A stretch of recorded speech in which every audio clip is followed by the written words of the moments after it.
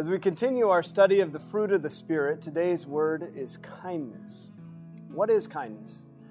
Isn't kindness being nice or saying something nice or doing something nice for someone else, maybe even when it isn't required, maybe even when it isn't deserved?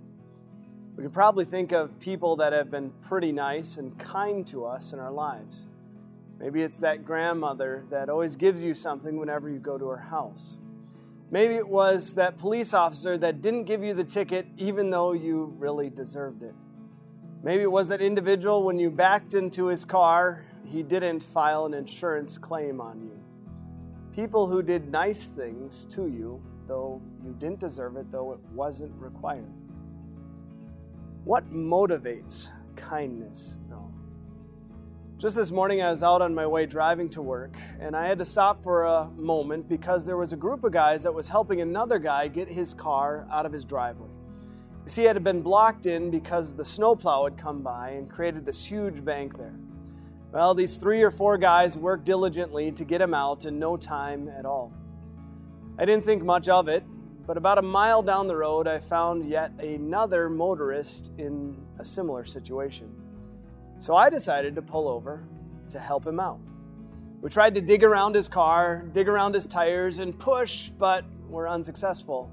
Until finally, another motorist pulled over, and he decided to help. We got him out like that. And all of a sudden, it dawned on me, wait a minute, I've seen that guy before. But where? I had just seen him. He was the guy who had just gotten his car pushed out by those first group of guys, and now he stopped to help push another guy out.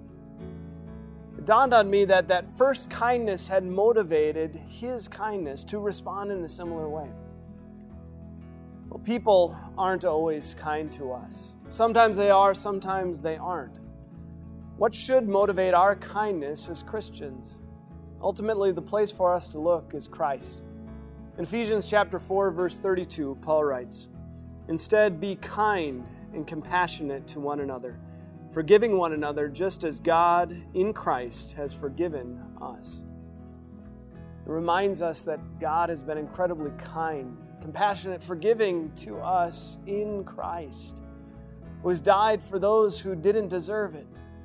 He did what was unexpected, what we didn't in any way deserve because of Him.